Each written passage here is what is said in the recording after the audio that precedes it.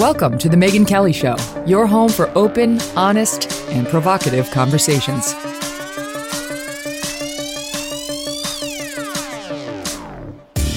Hey everyone, I'm Megyn Kelly. Welcome to The Megyn Kelly Show. Today on the program, we are speaking with John Ramsey, the father of little JonBenet Ramsey. JonBenet's murder remains one of the most covered stories of the 20th and 21st centuries.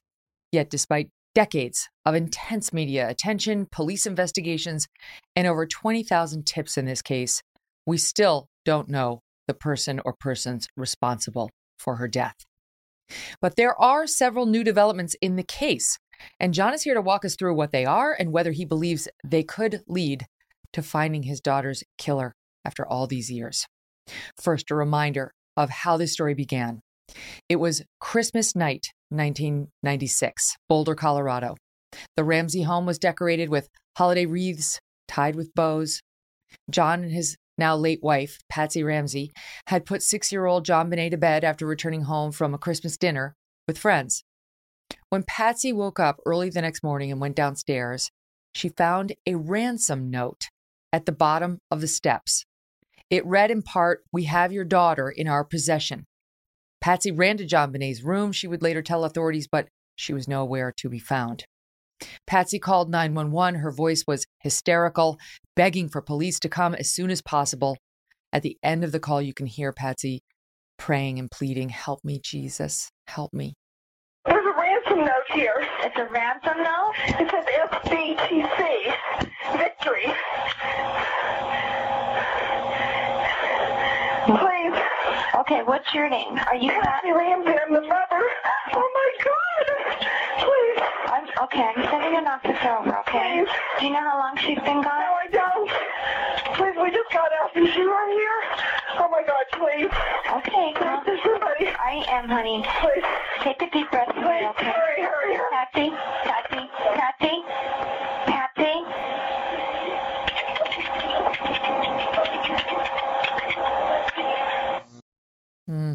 You couldn't hear it as well there, but she is on there saying, "Help me, Jesus, help me, Jesus."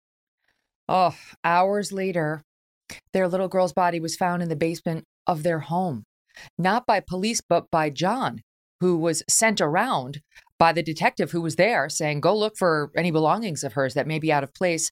And he found his own child. JonBenet had been strangled and left for dead on a concrete floor. Police focused their investigation almost solely on John and Patsy, believing there was no way an intruder was responsible. Why?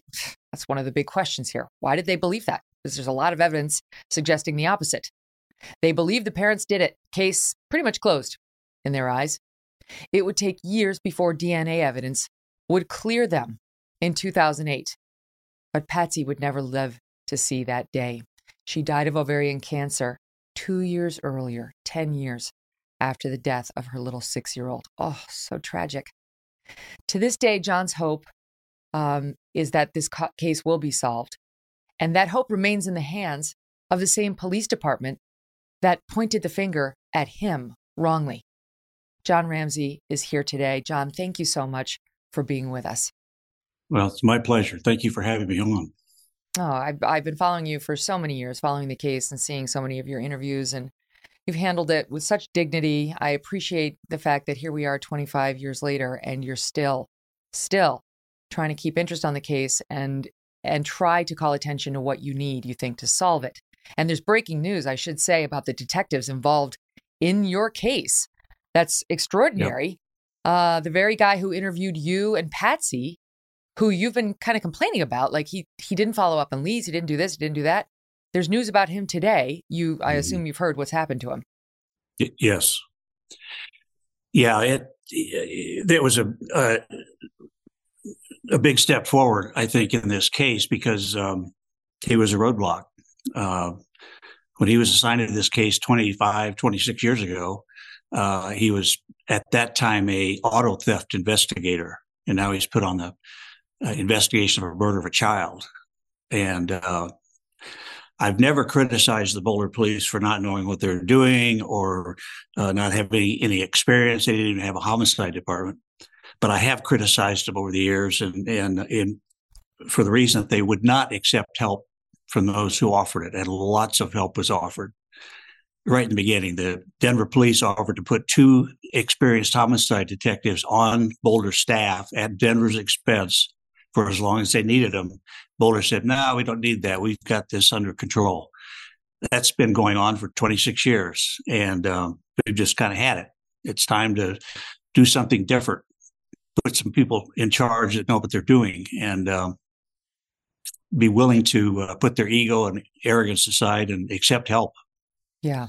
The detective's name was Tom Trujillo. He was one of the lead investigators in JonBenet's case.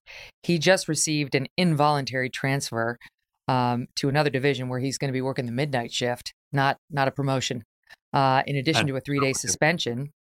And they've basically said that he and another were not appropriately investigating several cases. They said JonBenet's case was not one of them. These are the cases that he's being accused of, half-assing it on. Were not homicide cases, but he is being accused of not doing his job and not following through on leads and so on and other significant investigations. Do you feel, validated at all by that? Well, in a way, yes.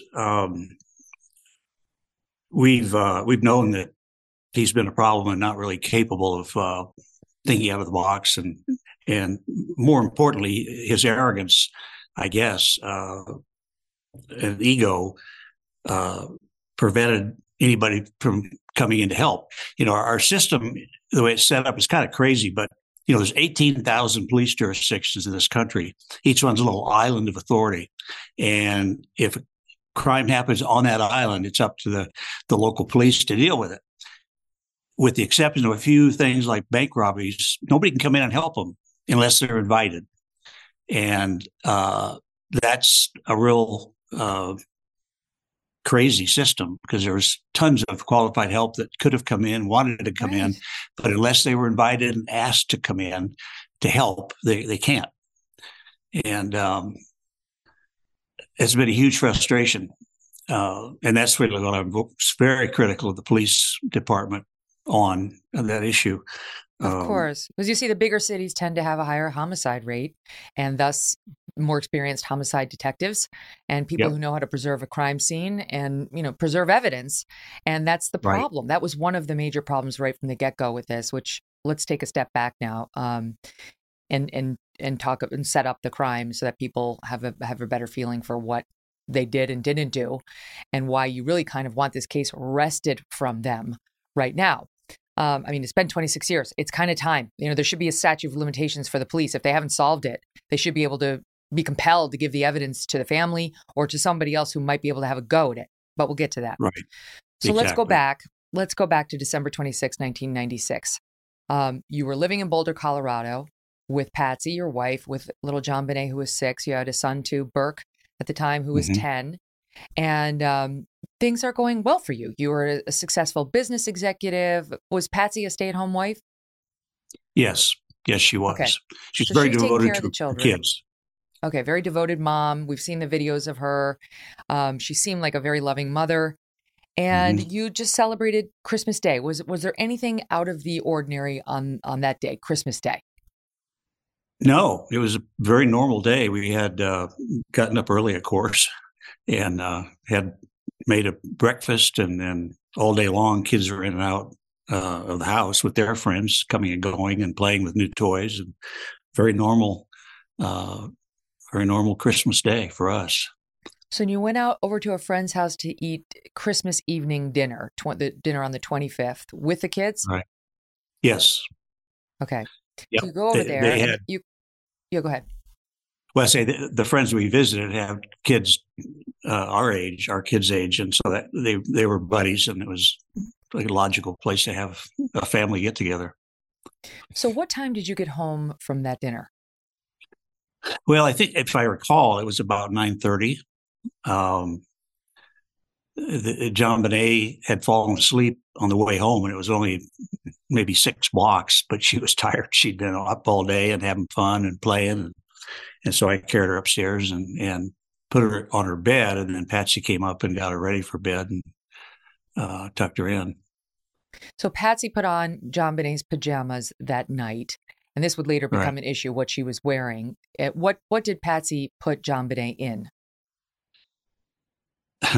I don't remember, quite frankly. I'd have to look at the pictures, but it was just night clothes. But my understanding, the reason I ask you, John, is that in reading up in the case, that there was an allegation that Patsy said she put her in a red outfit, like red PJs, and when she was found, Oh, she was in white. Is that familiar to you?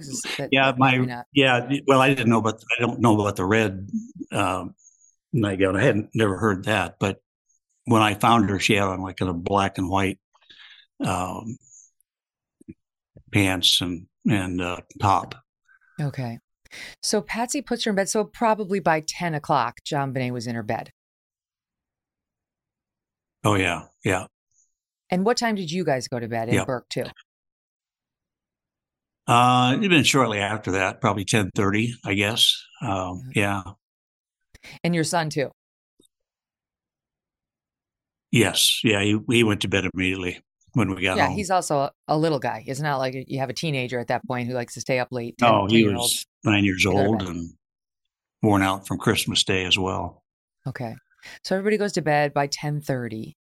And you like in our house, before we go to sleep, we lock all the doors, make sure the security's on, all that stuff. Did you have any of that on your house?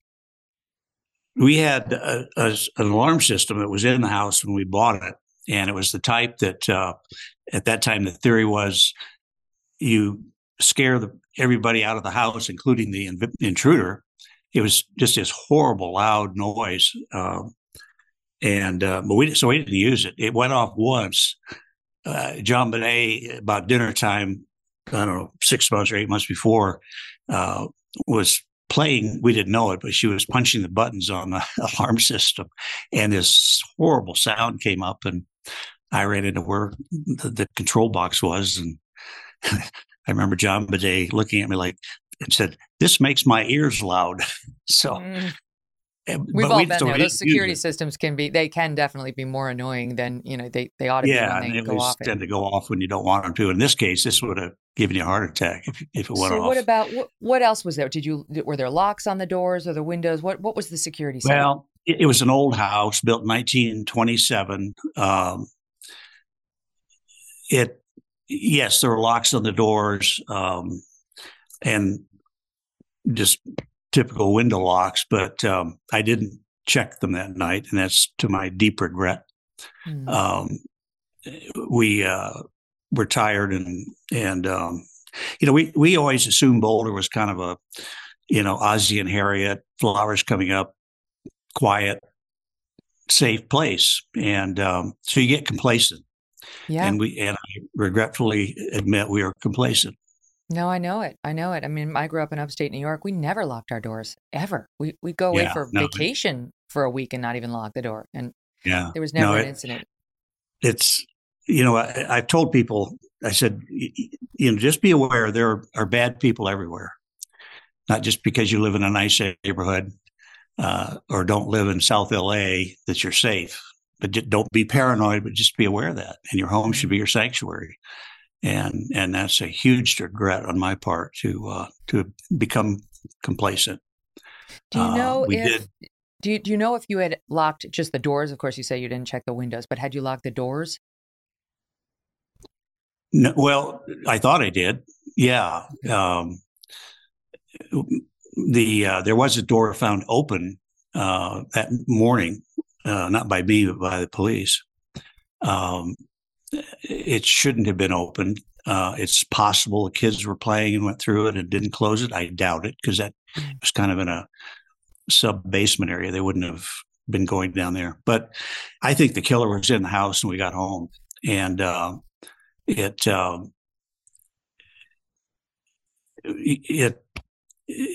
he waited until we were in bed and took JonBenet from her room. It's a chilling thought. It's a chilling thought just to have him lying in wait there for murder. Can I ask you to just because before we leave the subject of security, was there a dog? Was there any other layers? JonBenet had a little dog. His name was Jock. And we had taken him over to the neighbors before we went out to dinner because we were going to leave town the next morning and have a second Christmas with my older children. And then we had a reservation for the family on the Disney Big Red Boat. And that was our, take place, right after Christmas. So we took the dog and took him to our neighbors, and they were going to take care of him until we got home. Right. Oh gosh, I'm sure like all these things you'd like to have back, and who knows whether they would have made a difference. But yeah, the dog, Well, they basically say as many layers as you can put between a potential bad guy and those you love, the better. Yes. You're most vulnerable at night when you're asleep, for sure. And it's just prudent to pay attention to that, regardless of where you live. How far away were your children's bedrooms from your bedroom? Well, it was an old house. There were basement, ground floor, second floor, and the second floor is where the kids were. And then the upstairs attic, we converted it to a master bedroom. So in terms of distance, I don't know, 30 feet, maybe something like that, 40 feet, but also on a different level. And did you sleep with the doors closed to your bedrooms? Like, do you believe if No, they were open. So do you believe if she had yelled, you would have heard it? I think so. Yeah, I really do. Mm-hmm. And I think with virtual certainty, we're sure a stun gun was used, perhaps when she was asleep in her bed. Don't know that for a fact, but yeah, I think if she'd have screamed or there'd been noise, we would have heard it, I think. There were marks on her face and I think her neck too that suggested a stun gun had been used on her. John, forgive me because I don't know the answer to this, but what would a stun gun do to a person when used? I mean, would it incapacitate you for a time? What would it do? Well, apparently it does. I don't know, but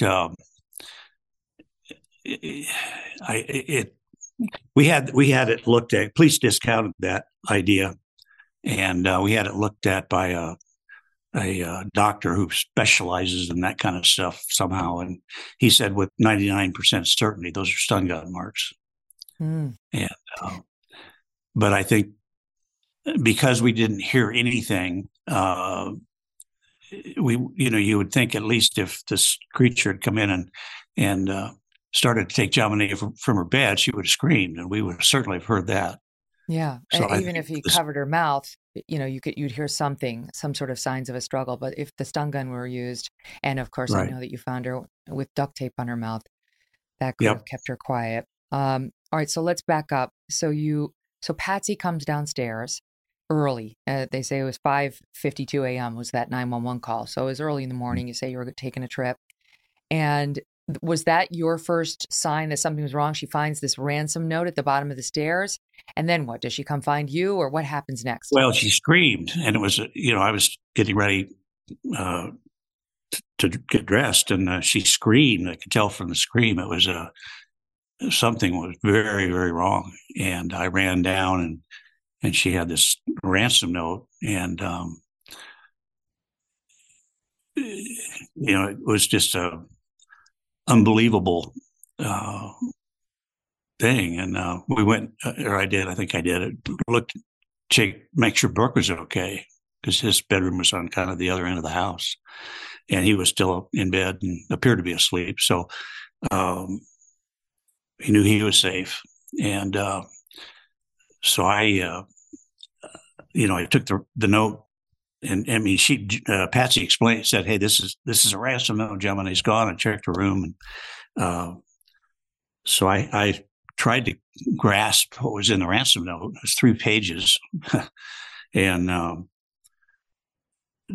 just told Patsy to call the police, call 911, and.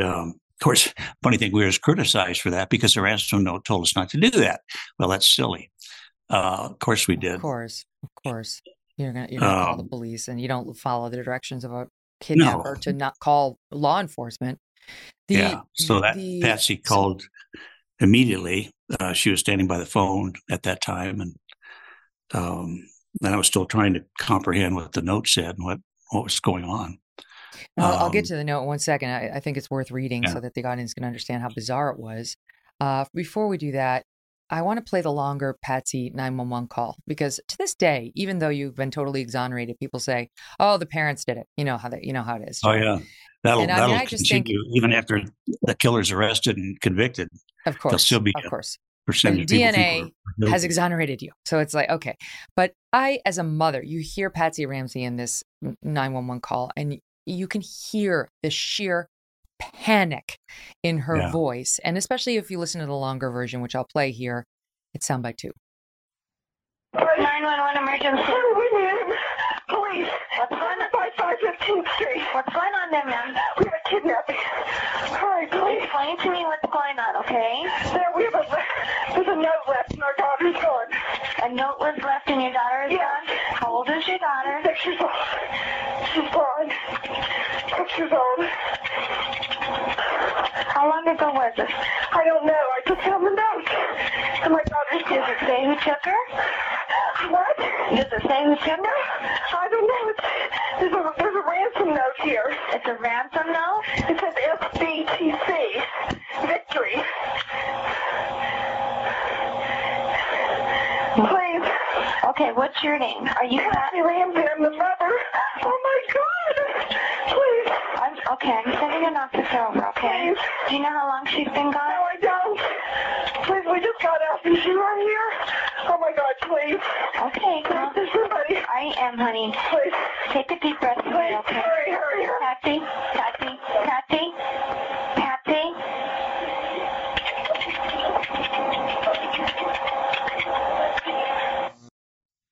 And that's where she says, "Help me, Jesus." She's in a sheer panic. You were there.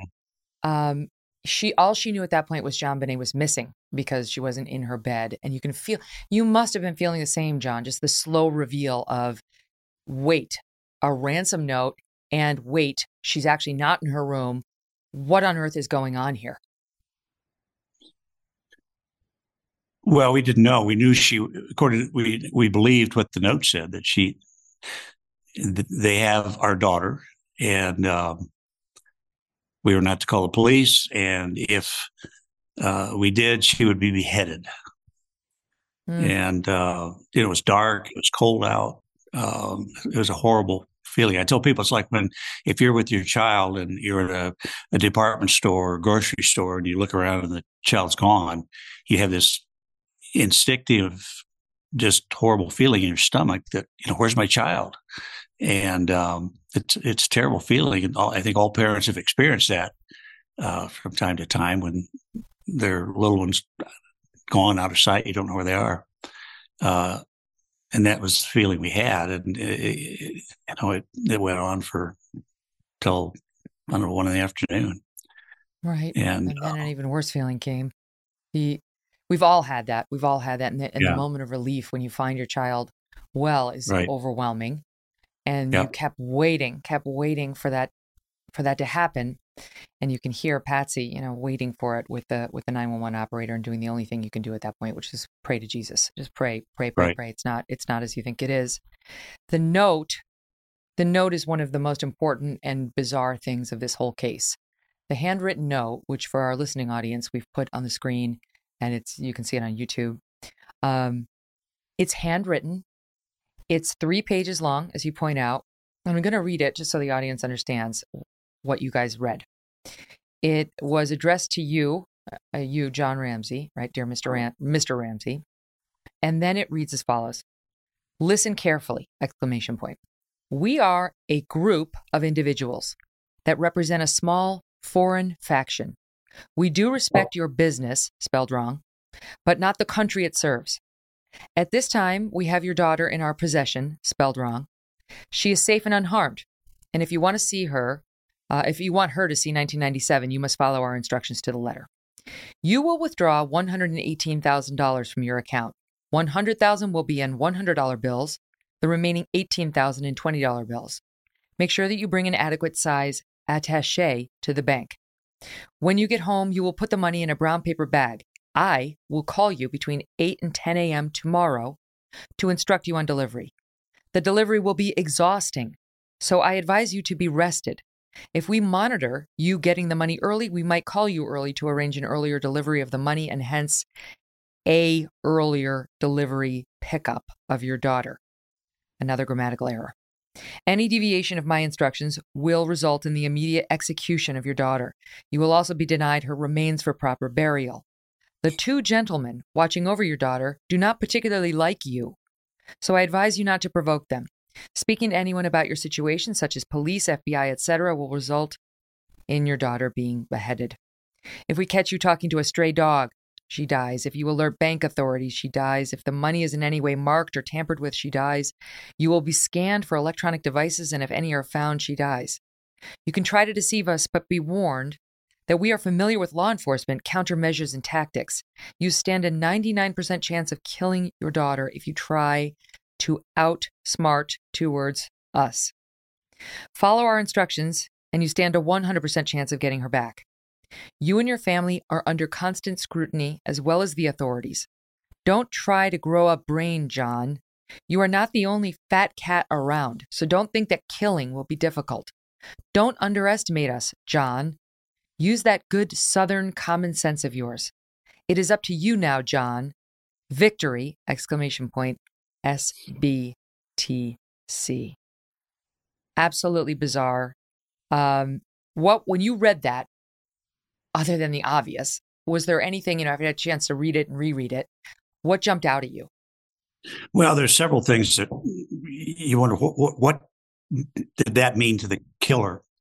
One was the amount of the ransom money request, $118,000. Why not $1 million? Why not, $100,000? Whatever. Why 118? That had some significance to the killer. And then the other, of course, was the beheading concept. That's very you don't think about that as a punishment or a penalty, but yet that's a very common thing nowadays. We read about some of the terrorists and stuff that goes on. So you wonder, well, is it really a terrorist group or terrorist individuals? And that's a common threat they can make. And then, of course, the final thing was SBTC. What does that mean? Victory.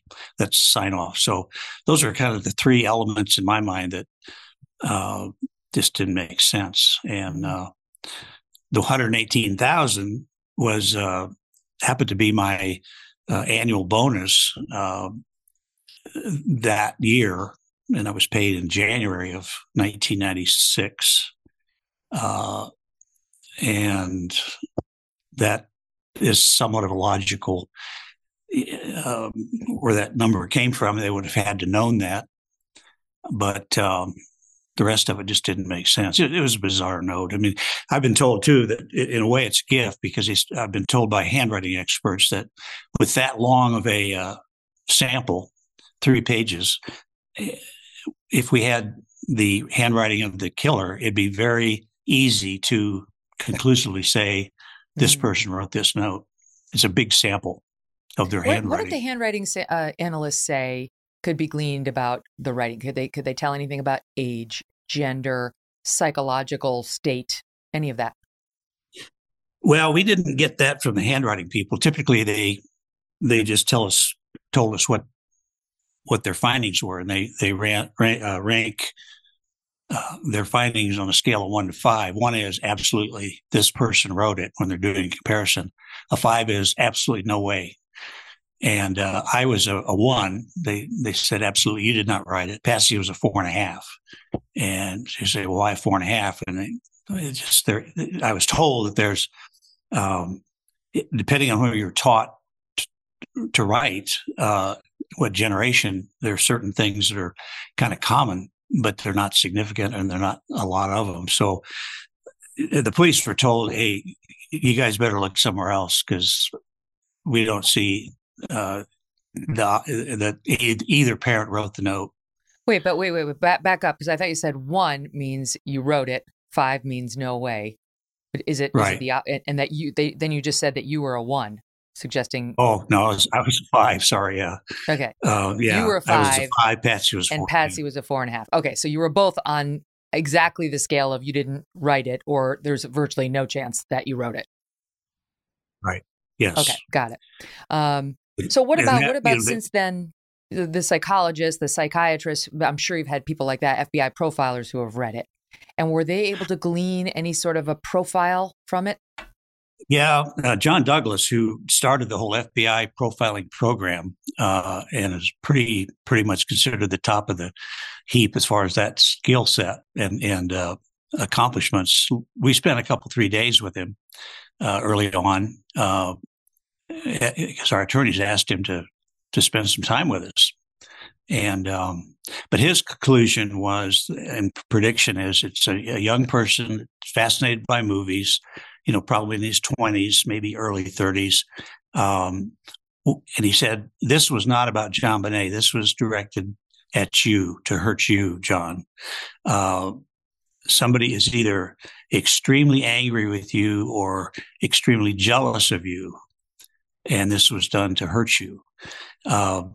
And I thought, well, I couldn't possibly know anybody that I'd made angry to that degree. And he said, you may not even know who they are.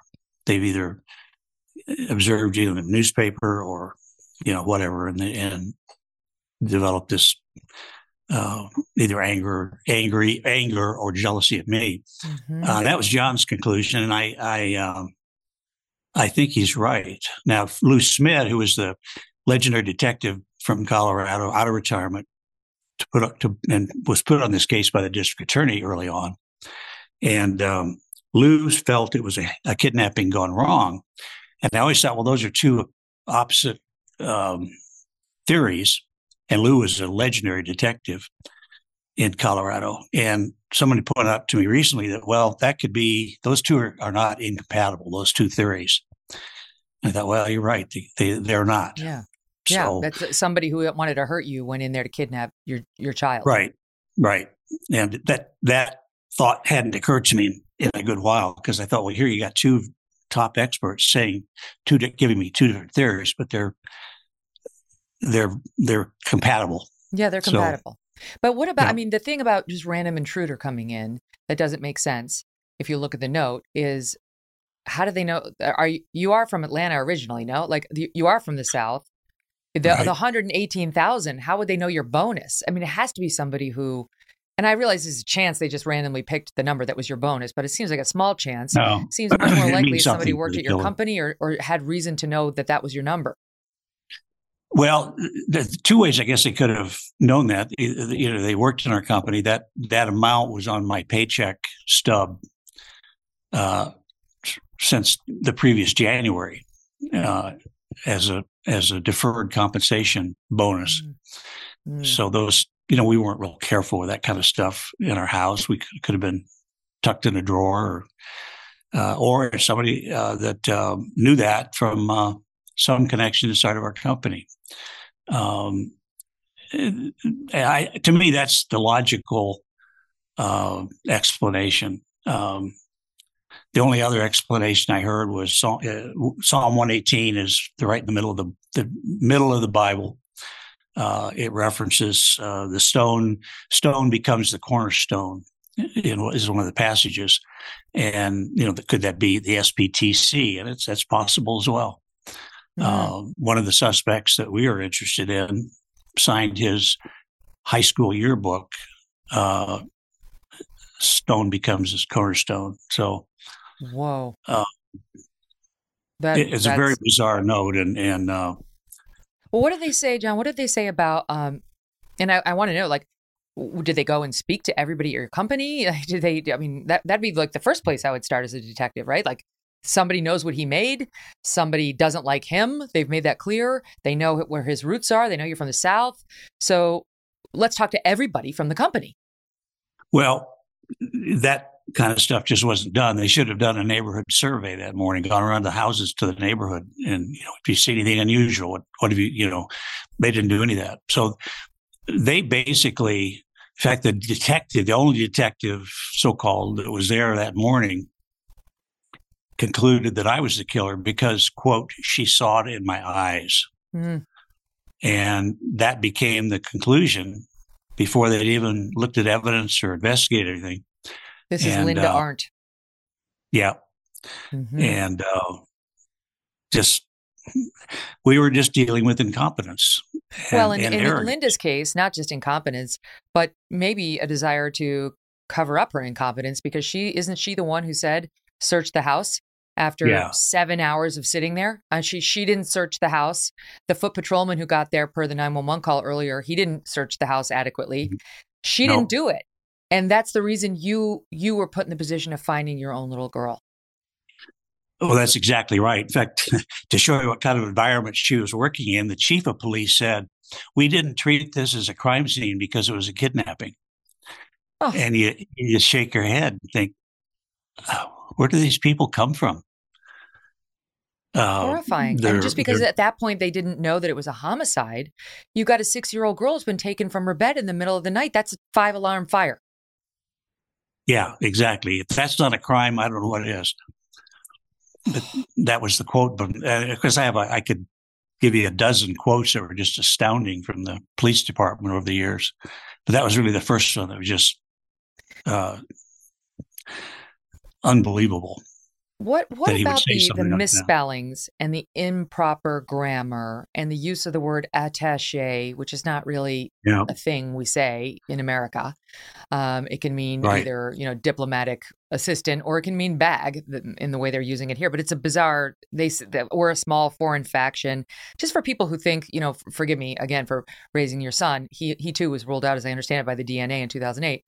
But this is not the writing of a 9-year-old. We're a small foreign faction. Like people, you got to use your head. Yeah. But anyway, these misspellings and the improper grammar throughout tells us something. It could be used intentionally, but this doesn't sound like a very well-educated person.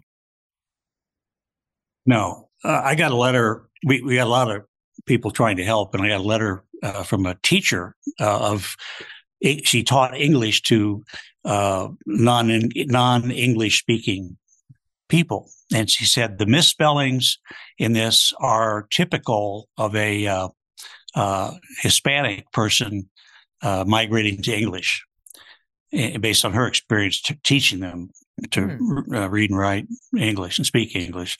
And I thought that was pretty interesting, and possibly could explain that. And, we were a subsidiary of Lockheed Martin, and, or at that time, just Lockheed. No, I take that. Let's see. Well, anyway, Lockheed Martin bought Lockheed at some time in there, but they required us to put a sign on the front of our building, which was downtown Boulder, a Lockheed Martin corporation. And at the time, I thought that's like waving a red flag in front of a bull. Boulder's an ultra liberal place, and to put I'm sure in their minds, a manufacturer of weapons sign in downtown Boulder was just inviting trouble. It made me nervous, frankly, to do that at the time. Right, and they referenced your company. We do respect your business, spelled wrong, spelled BUSSI, double S, SSINESS, but not the country that it serves. No. So interesting. They clearly they're referencing something about what you do. Yeah, that was bizarre as well. And I start, I'm of course trying to think who this possibly could have been, and I wondered at times whether this was a kind of a amateur terrorist group or person that fantasized some things. And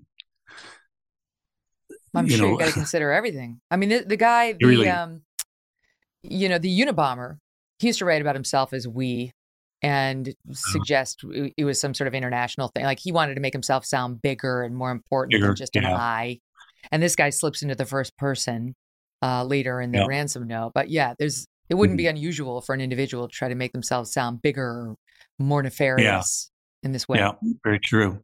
Now, I really do subscribe to John Douglas's theory that this was somebody that wanted to hurt me, and that's a tough burden to carry. But thankfully, John said you may not even know him. We'd been in the paper a few weeks before, having hit for us a significant sales goal, and our marketing people wanted to put it in the paper. And I sort of had this gut feeling that that's not really a good idea. But I wanted our people to be proud of their company, and so we did it.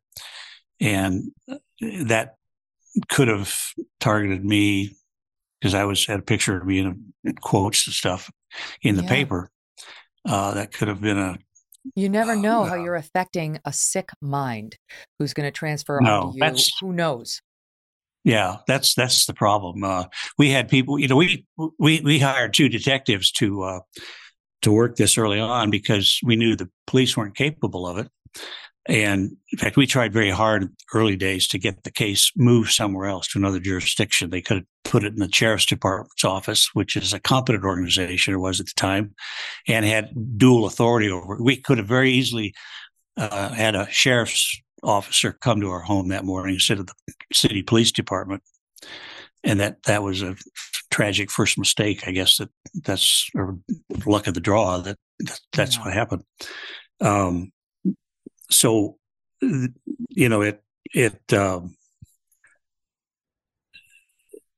just wasn't ever properly handled, and to this day is still not properly handled. Well, and the theory that it's someone who didn't like you, because of course the other theory is that it's some pedophile, right? That's what a lot of people. Well, those are the two conflicting, and I thought at the time conflicting theories between John Douglas and Lou Smith.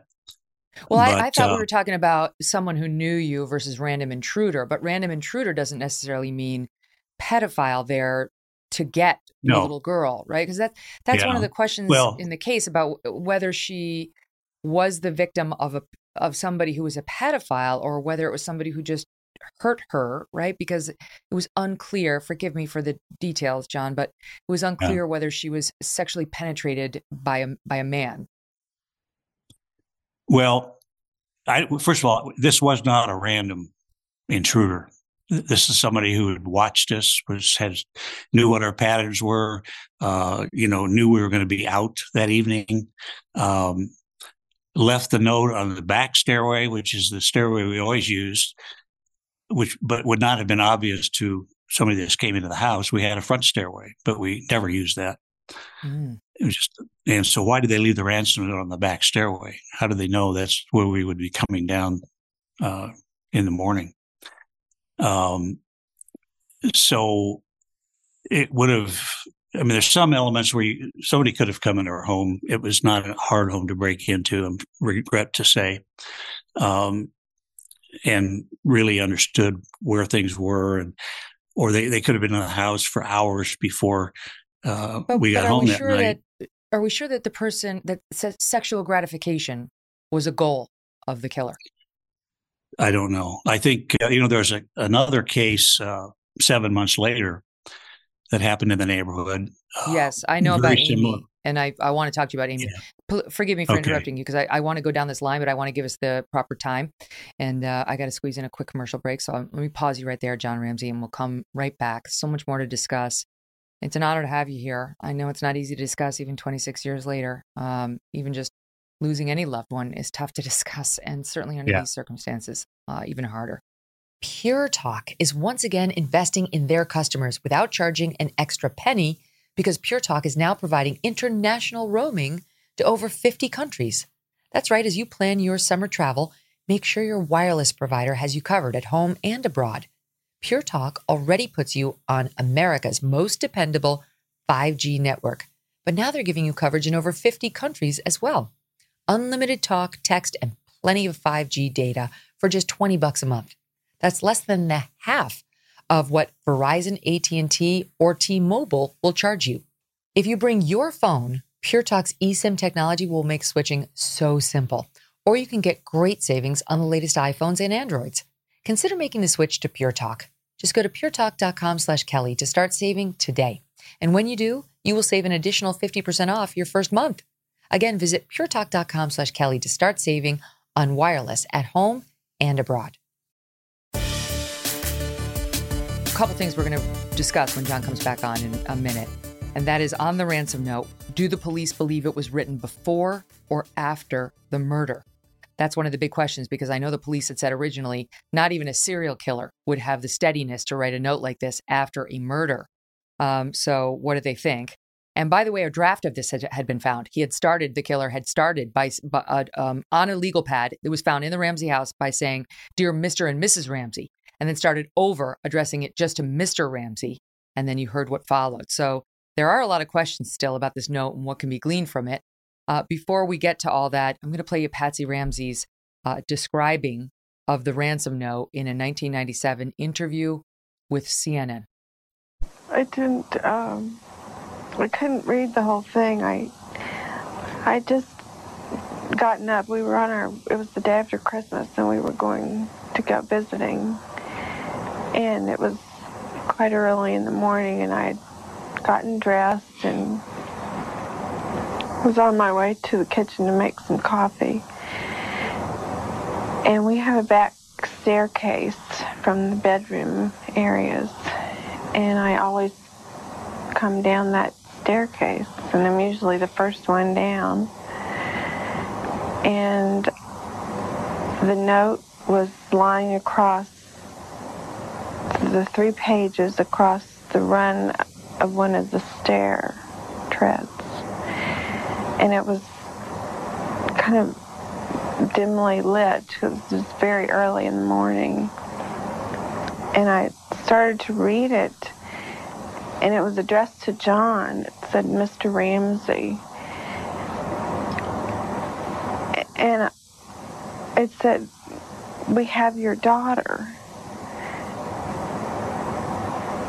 And it just wasn't registering. And I may have gotten through another sentence, like, "We have your daughter," and I don't know if I got any further than that. And that's when she called 911. The whole thing is just, what was on the note? Were there fingerprints? Was there touch DNA of any kind? John Ramsey's been saying, even if you didn't find fingerprints, there might have been DNA. Even if the person had worn gloves, there might have been DNA on that letter. Has it been tested? If not, why not? Apparently, there are several crime scene items that have not been tested for DNA, even in 2022, when touch DNA is out there. DNA has evolved so much. We're going to discuss all of that with John, plus the neighbor, Amy, a young girl who was sexually assaulted by a man in her bedroom in the middle of the night, just months after JonBenet. Wait until you hear what the police did in that case. So, John, on the subject of the ransom note, before we leave that, there had been a draft addressed to both of you. Then the final was just you. It was written on a legal pad found in your home. And that's the question, were there any fingerprints? Has it been tested for DNA? Do you know where it came from in the house? And was that area tested for fingerprints, et cetera, at the time? I don't know. I think my feeling was that the forensics people that came in did a pretty good job in finding a palm print that was unidentified, untracked to anybody, footprints that don't match any shoes of ours in the house, things like that. But whether this stuff was ever tested or not, I don't know. We know there's 5 or 6, maybe 7 items that were originally taken from the crime scene, sent to an outside lab for testing along with others. And 5 or 6 of those items were not tested. They were returned to the police. I don't know why. Either the police didn't want to pay for it because back then it was expensive to do DNA testing. But we know there's 5 or 6 items that had never been tested. And so what else wasn't? I do know that the forensic people the detectives spent a couple hours in the house and then told the DA, well, we're finished. And he said, you can't be finished. Get back in there. So they took a very cursory look at it and then were ordered back in by the DA. A forensics investigator, experienced one, told me they'll spend 3 days on a murder site looking for evidence, not 2 hours. So, well, God only knows what was compromised. And I know No. Linda Arndt, the detective, also didn't secure the scene. She let your friends come over and come into the house. She sent you to look around, as we discussed. And then after you found JonBenet, as I understand it, she actually moved JonBenet's body again from one spot to closer by the Christmas tree, which just should never be done when you're dealing with a homicide victim. Right. No, yeah, she just was way in over her head. And, I was criticized for disturbing the crime scene when I found JonBenet by picking her up and holding her. And what parent wouldn't do that? It's just insane to be to that kind of level of misunderstanding of a parent's love for a child. No, it's not possible not to pick up your child and hold her. And at that point, you didn't know whether she was gone. Can we spend a minute on that? Because we talked about how Linda said, okay, search the house. It's 1:00 now in the afternoon. No one's called, no kidnapper. And I understand the note said, well, I'll call tomorrow. So it was unclear whether they meant the 26th or the 27th. Right. But you're sitting there and you're waiting and nothing's happening. And now it's 1:00 in the afternoon. She says, go look around the house. And the people who want to say, oh, look at John. One of the things they say is, oh, he went right to the room. He went to the basement and he went right to, there's a storage room off the basement where she was found. Is that true? Like, what did you do after Linda said, go search the house? Well, a friend of mine that was there to help console us, she said for both of us to go search the house. And so we went to the basement, which to me was a logical place to start. Third floor, you couldn't get into the third floor from outside. So we went to the basement and went into what we called the train room, where the kids had a train set up. And there was an open window and a suitcase propped up under the window as if it were to be a step. And I told my friend, I said, that suitcase should not be there. That's way out of place. We wouldn't have put it there. And so then I went into the only other room in that basement was this, we called it a wine cellar, but it was an old coal cellar, dark, one door going into it, no entrances from the outside. And I opened the door and, of course, immediately found JonBenet. And, we heard Linda Arndt say on the media or on an interview that, well, I told him to go from top to bottom and he started out in the bottom. Why'd he do that? That just was logical to me, but do you remember that moment? I mean, do you remember, did it switch from concern to panic? Do you remember emotionally what that moment? It was a switch from panic and it was a relief. Thank God I found my child. Oh. And that was the immediate feeling that I'd found her. She's safe. And but it fairly quickly concluded that she wasn't all right. And so I just picked her up and carried her screaming. Actually, I was screaming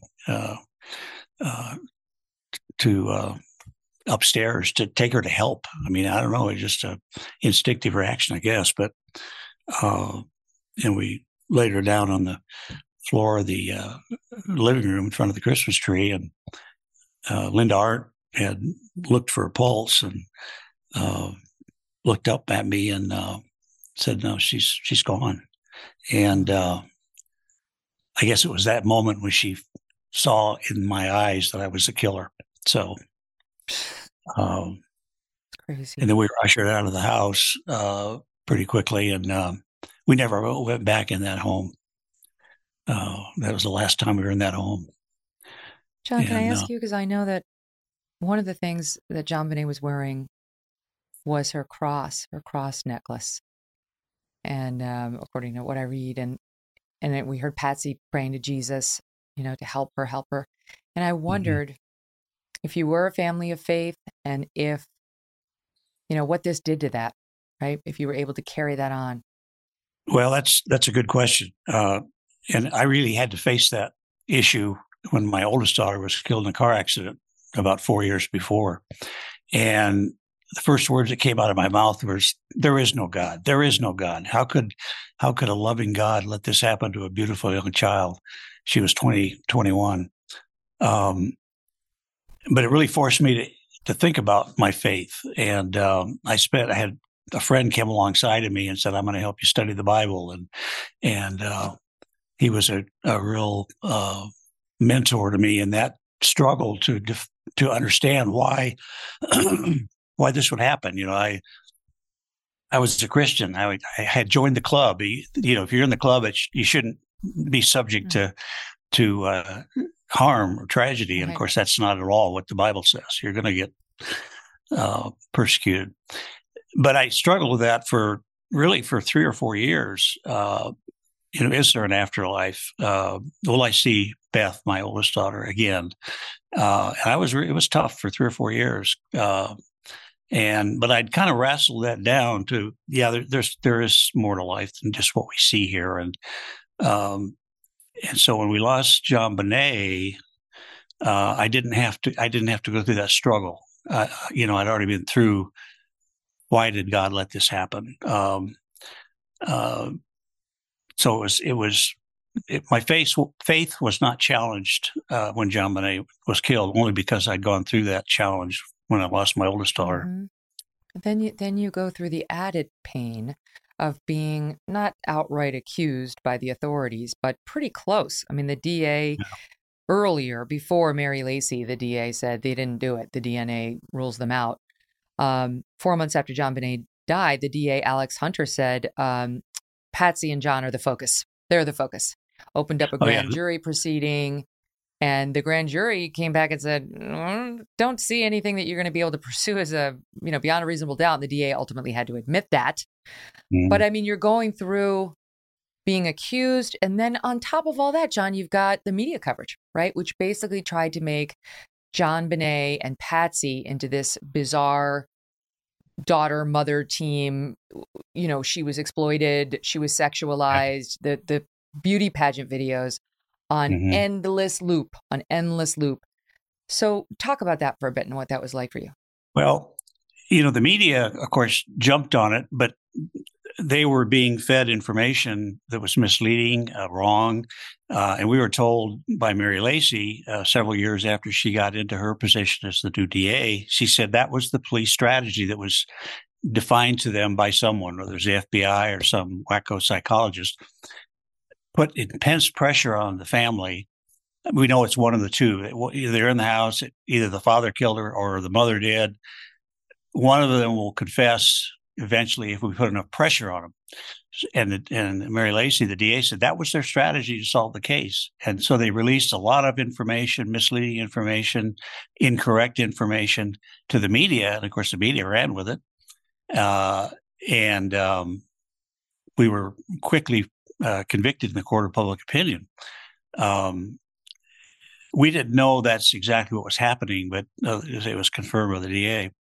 And the problem for the police was they did a great job of convicting us in the court of public opinion with the assistance of the media, but they couldn't charge us. It'd have been a bloodbath for them in the court because the evidence was quite contradictory to that.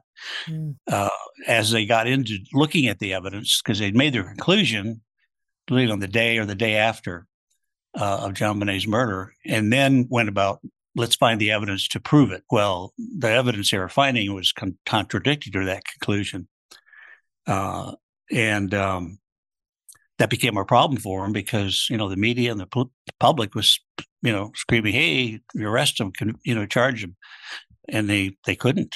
Well, and meanwhile, in the interviews, you held firm. I mean, Patsy, they got all up in her grill. And when I watch her, because I've spent a lot of time with this guy's name is Phil Houston. He invented the CIA's deception detection technique that they still use today. It was there 25 years. There's all sorts of ways you can tell somebody's lying. And they're pretty foolproof if you know how to apply them. And one of the things is just sort of no BS. You don't do convincing behavior. You're just hardcore no. no, Mhm. stop. Like, I mean, I'm sure if I showed him the Patsy Ramsey tapes with the cops, he'd be like, why did they waste so much time with her? Right? Like, it was pretty obvious. And I'll just show some to the audience, a clip. This is from 1998, 2 years later. Police interview of Patsy. They're telling her falsely that they have trace evidence linking her or you to the murder. I would be suggesting if I had that, how would you react? Here it is, top 5. If I told you right now that we have trace evidence that appears to link you to the death of JonBenet, what would you tell me? That's just totally impossible. Totally impossible. Go retest. Do a retest. How is it impossible? I did not kill my child. I didn't have a thing to do with it. And I'm not talking, somebody's guess or some rumor or some story. I don't care what you're talking about. I'm talking about scientific evidence. I don't give a flying flip how scientific it is. Go back to the damn drawing board. I didn't do it. John Ramsey didn't do it, and we didn't have a clue of anybody who did do it. My life has been hell from that day forward. And I want nothing more than to find out who was responsible for this.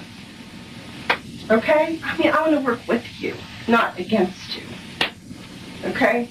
This child was the most precious thing in my life. And I can't stand the thought of thinking somebody's out here walking on the street. God knows they might do it again to some other child.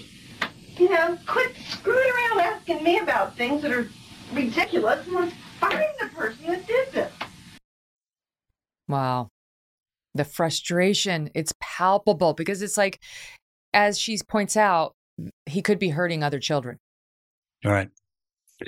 Yes, and probably did. There's a high probability, I'm told, that creature doesn't just stop with one. Mm. Maybe has done it before. This is right around the time where Lou Smith walked out, the detective, the retired detective, who they brought in because they couldn't solve the case. And he solved every single case he ever worked on except for this one. They brought him in, take fresh eyes. What do you think? And Lou took his fresh eyes looked at everything and said, they didn't do it. This is not, Patsy and Ramsey that's the wrong tree to bark up. Yep. And they didn't listen to him to the point where he quit. He called this a travesty and said they were trying to railroad you. It's crazy, John, that wasn't the end of the story. It would take another 10 years for Mary Lacey to get that DNA test and say, just stop with the obsessive focus on the Ramseys. Mm-hmm. No, that's true. Lou told me, after he resigned, and we were able to talk to him freely, that he'd looked at the case for several months and all the evidence and said, no, police are going the wrong direction. So he said he went to their war room where they were strategizing this assault, frankly, and said, you guys have looked at this case longer than I have, but, I've looked at it, and have you ever thought maybe you're going the wrong direction? And he said it was like pouring a bucket of water on the participants. They wouldn't talk to him after that. They banned him from their war room and just wouldn't listen. And that's what he said. I'm not going to be part of persecuting an innocent person, and resigned and continued to work on the case for the rest of his life, which I was very grateful for. And he was an amazing fellow. Well, I think it was a 60 Minutes Australia piece I watched. They had old tapes of him, and he went to the crime scene, to your old house, and he went to that window that was broken in your basement, because one of the theories was nobody got in through that window. That was a window you had broken not long before because you had locked yourself out of the house and you were trying to get in. And that's true. Yeah. So people were saying, no, somebody said only a midget could get through, a little person could get through that window. That wasn't it. This is back on. It had to be one of the mother or the father. And he goes right through it. The video shows him going right through it. Was that something, by the way, I meant to ask you, did you go through it when you had locked yourself out? Had you gone through that window to get in? Yes. I had. So of course you could. Locked myself out one day and nobody was home. And so that was the way I got into the house, so I could unlock the door. I didn't have a key. The person that said, no, it's impossible for someone to get through that window was the detective investigating the case. It was purely misleading, purely false information, but it biased everybody, the public, the media, towards us once more. That was the whole strategy.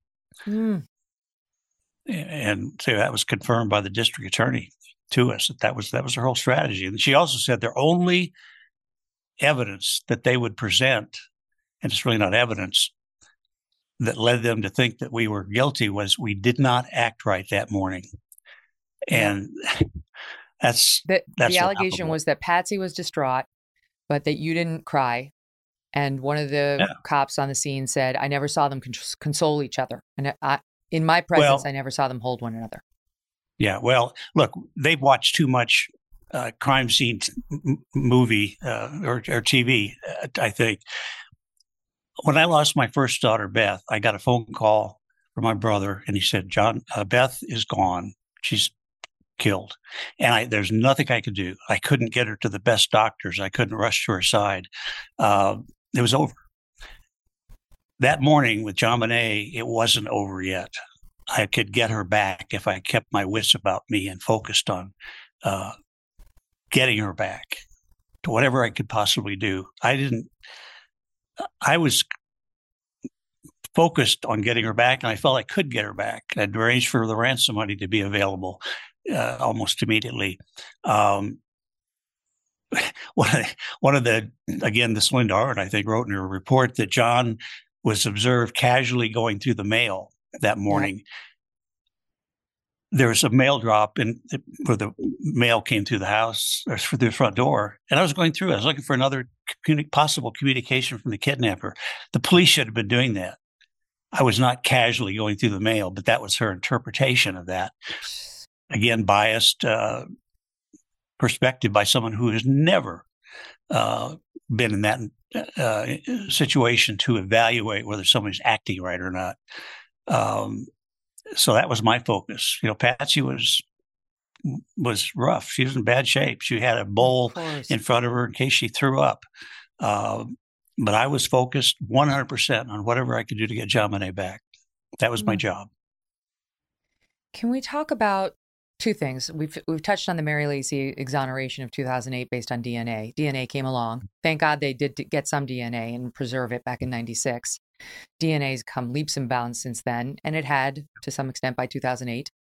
So she said, we've tested it and we've identified the perpetrator as one, possibly two unidentified males. So nothing, no hit in the database, but they could tell it was a male, and they could tell it was one, possibly two. And that's when she said it's not the Ramseys. Can I just say for the record, did that include Burke? Yeah, it did. And Burke was exonerated early on. He had to be interviewed by the child psychologists that were associated with the police department. They said, absolutely no way. Burke was not involved in this. He was a 9-year-old, 60-pound child. And because CBS would do a piece really pointing the finger at Burke in 2016, and he sued over it, and they settled. I don't know what they settled for, but in later years, armchair detective wannabes have decided maybe it was him, maybe it was the 9-year-old, but the Mary Lacy conclusion was it was not Burke. Right, and that was a conclusion that even the police came to very early on. And they ruled out that possibility. Yeah. In fact, they offered to support us in this suit against CBS if we needed their help. Wow. To discount that ridiculous accusation. So he went on Dr. Phil not long after that. And then it just stirred up more. People were like, he wasn't acting right. I'm going to play a soundbite. I'd love to get your thoughts on it. I really don't know. I don't know how people sort of fly into the case. You've been living it in the worst way for 26 years. So put this in perspective for us. This is Burke on Dr. Phil in 2016. A police officer comes in your room, which I assume is the first time in your entire life that a police officer has come in your room with a flashlight looking around, and you still just stay in bed. To be fair, I didn't know it was a police officer. It's just kind of... But somebody comes in your room with a flashlight, and you never get up and say, what is going on here? I guess I kind of like to avoid conflict, or I don't know. I guess I just felt safer there. Were you curious? I'm not the worry type. I'm not the... I guess part of me doesn't want to know what's going on. Critics would say you weren't curious because you already knew. He didn't have to get up and go check because he knew exactly what had happened. I was scared, I think. I mean, I didn't know if there's some bad guy downstairs and my dad was chasing off with a gun, or, I had no idea. Let's clear this up once and for all. Did you do anything to harm your sister, JonBenet? No. Did you murder your sister, JonBenet? No. And just for the listening audience, Burke's answers are all said through what looks like a smile, which is one of the things his critics would react to. Go ahead, John, your thoughts on it. Well, Burke smiles all the time. When he talks, he just naturally smiles. And those are just laughable criticisms. This was a violent, vicious, sexually assault case, not something that a 9-year-old could even possibly do. So it's really disgusting that people jump to that kind of a conclusion. Let's move on, because one of the other storylines, as we touched on a minute ago, was the pageants and whether a pedophile was, she captured the attention of a pedophile. And they do say that some of these pageants can be very attractive to pedophiles, in the same way that, most pedophiles, like, if you want to find a pedophile, you don't go to like an AARP meeting. They wind up, they volunteer for the Boy Scouts, and they it's sad, but it's true. They go where children are. So that was, forget the blame, right? I'm not interested in that storyline. But it is possible that this person was a pedophile and had seen JonBenet at one of these pageants where she was a darling. I mean, she was winning them. She was absolutely beautiful in every way. So what do you make of that theory, if we're thinking of the possible intruder? Maybe they also knew you, but a possible intruder pedophile. It's possible. Patsy had been diagnosed with stage 4 cancer a couple of years before this happened, and she went through some pretty rough chemotherapy treatments and was declared in remission. And she didn't say it, but I know she was trying to pack a lot of mother-daughter time into what she maybe felt was a limited lifetime. Oh. And I didn't really care for these little pageants. I mean, I'm a father, and I had preferred my daughters wear burqas till they were about 30, but that wasn't my choice. And I thought, well, this is just wonderful mother-daughter time for Patsy and JonBenet. They didn't, excuse me, they didn't take it seriously. So we got to win. In fact, Patsy and I joked, it'd be good if she lost a few of these pageants, because she needs to understand you don't always win in life. But JonBenet loved doing it. It was fun. She was an extreme extrovert. And, people accuse Patsy of, dragging JonBenet to these pageants for her own satisfaction. That wasn't true at all. It was just something JonBenet enjoyed doing. And Patsy wanted her to try a lot of different things, which she did. But I always thought the people at these little pageants were just moms and grandmoms. And there was one indication, of course, we learned later that, there was at least one guy there that wasn't there for his daughter, based on some questioning that came out and some comments. But it's possible. And, but I still fall back to, I think, John Douglas's theory and Lou Smith's. It might have targeted who JonBenet is, and she was my daughter, and she was obviously, I'm told, and I never read the autopsy. I just couldn't bring myself to do that. But I of course, hear through the news that she was sexually assaulted, and that wouldn't have been necessary to hurt me as much as to satisfy this creature's desires. So this is why, forgive me, and if you don't want to go here, we don't have to, but this is why when I was reading the autopsy report, and we don't have to get into the details, but the one thing they said, it was unclear to me whether they had semen, whether that was one of the DNAs that they were able to retrieve. And there was a suggestion that maybe there was some sort of, they hurt her in some way sexually that didn't involve, a male body part. And Right.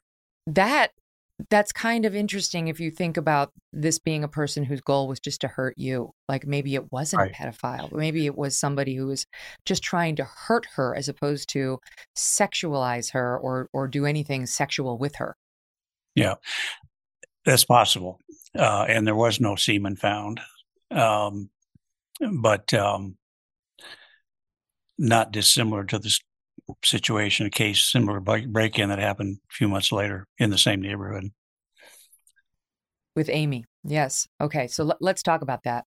Okay. There are many people who Lou Smith had been taking a hard look at, the honest investigator who quit before he died, unfortunately, in 2010. And he gave the list of suspects to his daughter, which is how we know who he's looking at. And the daughter's a hero. She's running around getting these people's DNA without them knowing him. So like kind of amazing, this piece of the story. But I'm so grateful for that group. Before we get to Lou and his daughter and what happened there, there's this neighbor, and we're calling, and the papers are calling the daughter Amy. Her parents don't want her outed. Understandable, as a sexual assault victim. But Amy, I think, was very young too, 9 or 12, right around there. I didn't know a whole lot about that case. I knew that it happened, but I think she and JonBenet were in a dance class together. And I think she was a year older than JonBenet, maybe.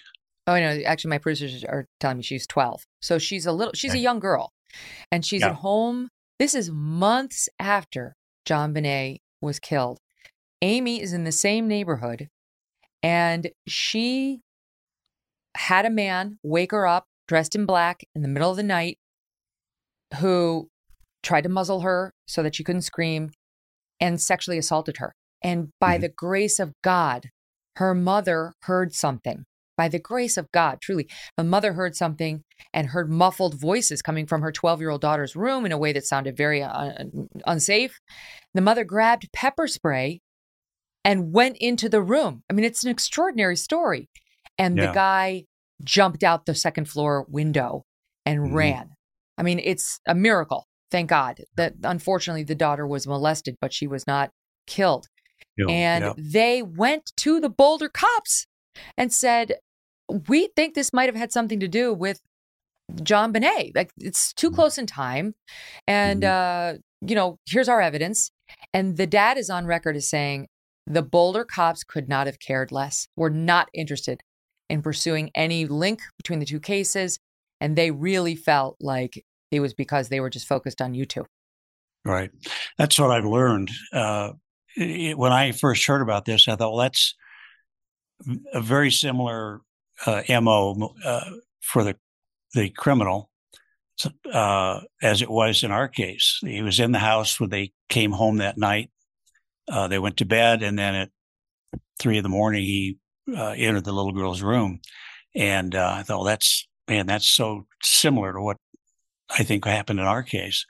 And Chief Beckner, who's the police chief of police, was asked, is there a connection? He said, oh, no, these cases aren't the same because the second little girl wasn't murdered.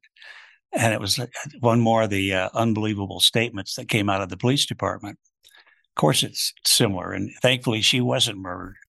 But I had heard that the father was quoted as saying on a scale of 1 to 10 in terms of police performance, I'll give him a -5.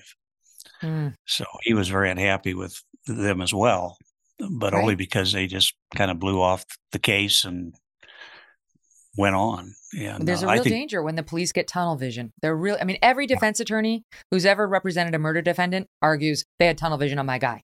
My guy didn't do it. They had tunnel vision on him. But in some cases, it really is true. And it can result in the wrong person being arrested and put on trial. Thankfully, not in your case, but you were heading down that lane. Oh, absolutely. And we weren't worried about this.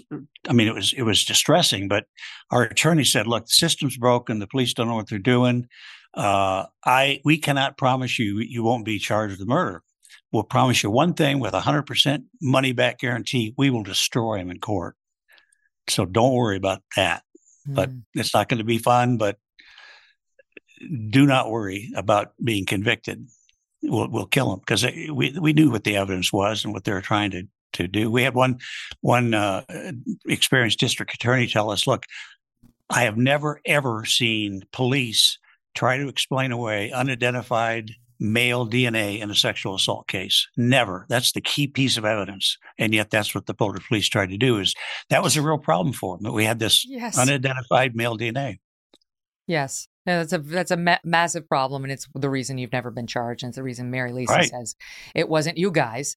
On the subject of DNA, I read that the coroner did not examine the body until 7 hours after she was discovered, and that the coroner only spent 10 minutes at the crime scene.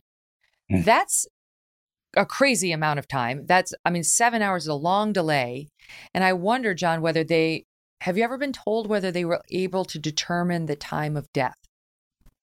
I've never been told. No, I don't know. Do you have any reason to believe there's any chance she was alive in the morning, before, I hate to go there, but when the first cop got there, is there any chance she was alive? I don't think so. She was strangled to death, is my interpretation of what I've heard, and then struck with an object that created a pretty good crack in her skull, to be totally accurate. So I don't think she could have possibly been alive that morning. Okay. But that's another area of DNA that absolutely should be examined, because there was a murder weapon. There was like a rope, they call it a garrote, and it was tied to a little piece of wood. And so that one of the questions I know, John, people are asking is, did they ever, one end of the rope had a knot and one had two knots or something but the question was, did they ever untie the knots and test in there for DNA? To my knowledge, no. They had sent a number of samples like that to Bodie Labs, which is a outside DNA lab, and for some reason chose not to test or not to pay for the tests of 5 or 6 items, one of which was the garrote. And that's one of the things we're asking the governor to make happen is, let's get those items tested. Why weren't they tested? Was it because it was too expensive? They wanted to save money? I don't know. What do you think is in the box of things that have not been tested? I don't know. I don't know. One journalist that has followed this case almost from the beginning has that information, and I need to get that from her, but I don't know exactly what it is. She said there's 5 or 6 items that have never been tested. And the police keep referring back to, well, it's just a minute amount of DNA. We don't want to ruin it. Well, that just tells me they haven't tested the other items, or they've lost them or misplaced them. For some reason, they always stay away from these other 5 or 6 items that have never been tested or checked for DNA evidence. And that's what we're asking to be done. And their reluctance to even mention those items makes me think they've either misplaced them or lost them. Oh, goodness. I know, and you're on a push to have the governor remove this case from the Boulder PD and let these sophisticated DNA labs have access to this, as opposed to relying on the same cops and detectives that have blown it thus far. There are really sophisticated DNA labs. Do you have confidence that if they had access to this box, for lack of a better descriptor, they could make whatever progress is possible, they could make it?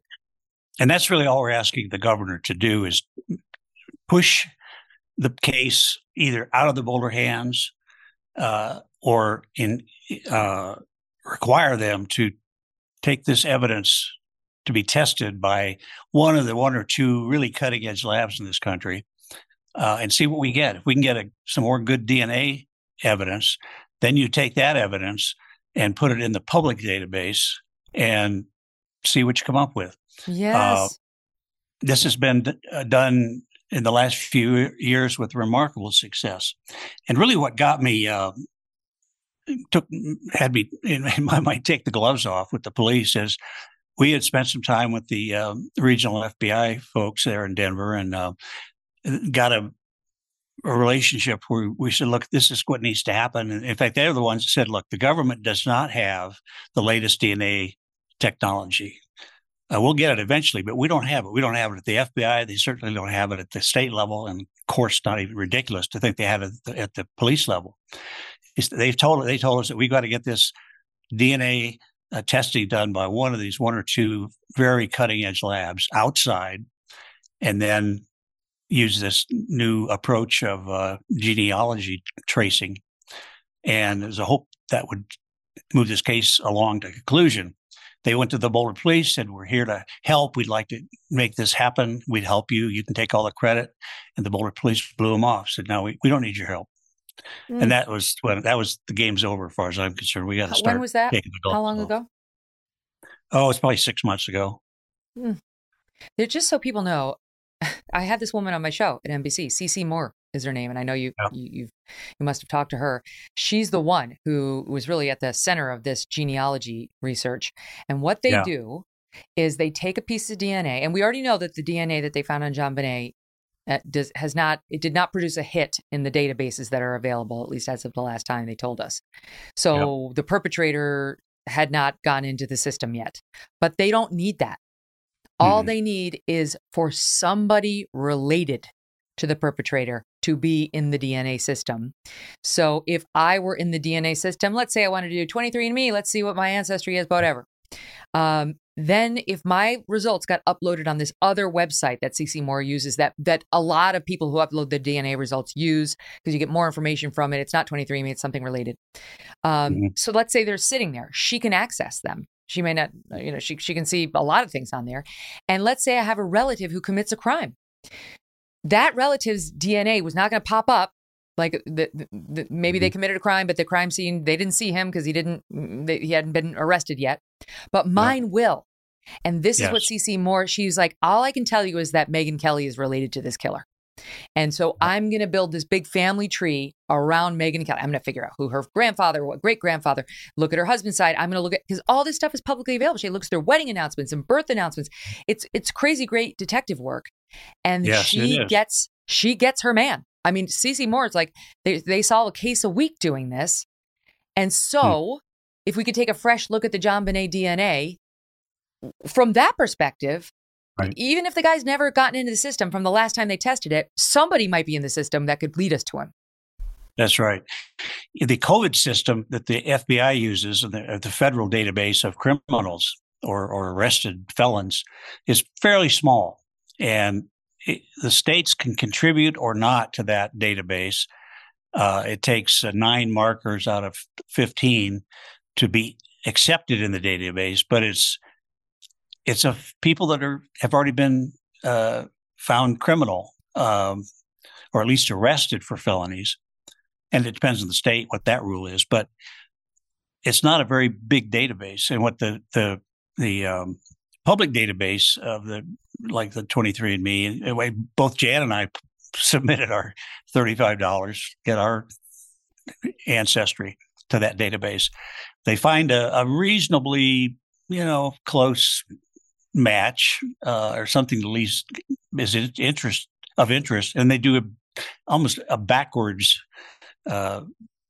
family tree, and then they find hey, here's a relative that lived in Boulder in December 1996, and then they start looking at that guy or that person and get his DNA, and these remarkable success solutions to these old cases have been using that technique. And most of these people were not on anybody's radar. They weren't in the COVID or the federal database. And in fact, the Golden State Killer, which was, I think, the first one found this way, was a 40-year-old case, and he was a retired cop. So he wasn't in the criminal database. Exactly. But it's a remarkable technique. and that's what we're asking the governor to make happen. I don't care how it happens. That's what has to happen. And now what he's saying, John, is, well, he doesn't say anything as I understand it. But the Boulder PD, they're like, hey, we have great news. We're now going to refer this case to the cold case unit. And the cold case unit, we believe, is going to do better than the other case unit. Why? Don't know. I don't know. I've never heard of this cold case unit. Why? And they said, we're going to refer to them next year. Well, that could be 12 months from now. But I guess you say, well, it's no big rush. It's been 26 years. What's the hurry? It's a huge frustration for us. Do you believe that's just is that just cover? Is that a CYA? Yeah, absolutely. That was put out before I even released the governor's letter, which I only released because he never responded. I thought I would have at least expected to say, yeah, we'll take a look at it. Or I received your letter. Still nothing. Hasn't responded? No. Oh. Nope. We're going to follow up with him. I'm not asking him to, apologize to us for the faulty performance of the Colorado justice system. I don't want that. I just want to do the right thing. This is what can be done. You need to do it. Yeah. We're definitely going to follow up with his office and find out what is his response. And we'll stay on it, and we'll annoy him to the point where he's going to have to respond. Because I know a lot of people in media who would be very happy to help me annoy him. I would love that. That's what it's going to take. It's going to take intense public pressure to do the right thing. That's all we're asking them to do. None of them will do anything unless forced to by the public. And the people of Colorado and the country are on your side. They're not on the side of some law enforcement group that's trying to protect its own backside. So right. I actually think we can make progress with this. But first, I have to squeeze in a break. All right, stand by, John. A quick break. I'll be right back to you after this. Dylan Howard put together an extraordinary podcast called The Killing of JonBenet Ramsey. And it's a 12-part series in which he took a very deep dive into possible suspects in the case. I recommend it to everybody, and in part based off of Lou Smith's work and the work of his daughter. Having listened to all of that and cooperated with that, do you have a chief suspect? It's easy to say, well, that's the guy based on circumstantial evidence. In fact, that happened fairly early on. A person was brought to our attention by his former girlfriend, and had some pretty compelling data that would lead you to believe, hey, this is the guy. In fact, I said that to our attorneys. I said, whoa, this is the guy. And they said, no, don't do a Boulder police on us. We can't jump to conclusions. And it was a reminder that that's exactly what happened, and that we got to be careful too. And so there's been 4 or 5 people like that have come up on our radar. But it's never been enough evidence. And, private individuals can only do so much. They need the authority of the government to really dig into stuff. And so we can only go so far in some of these investigations. And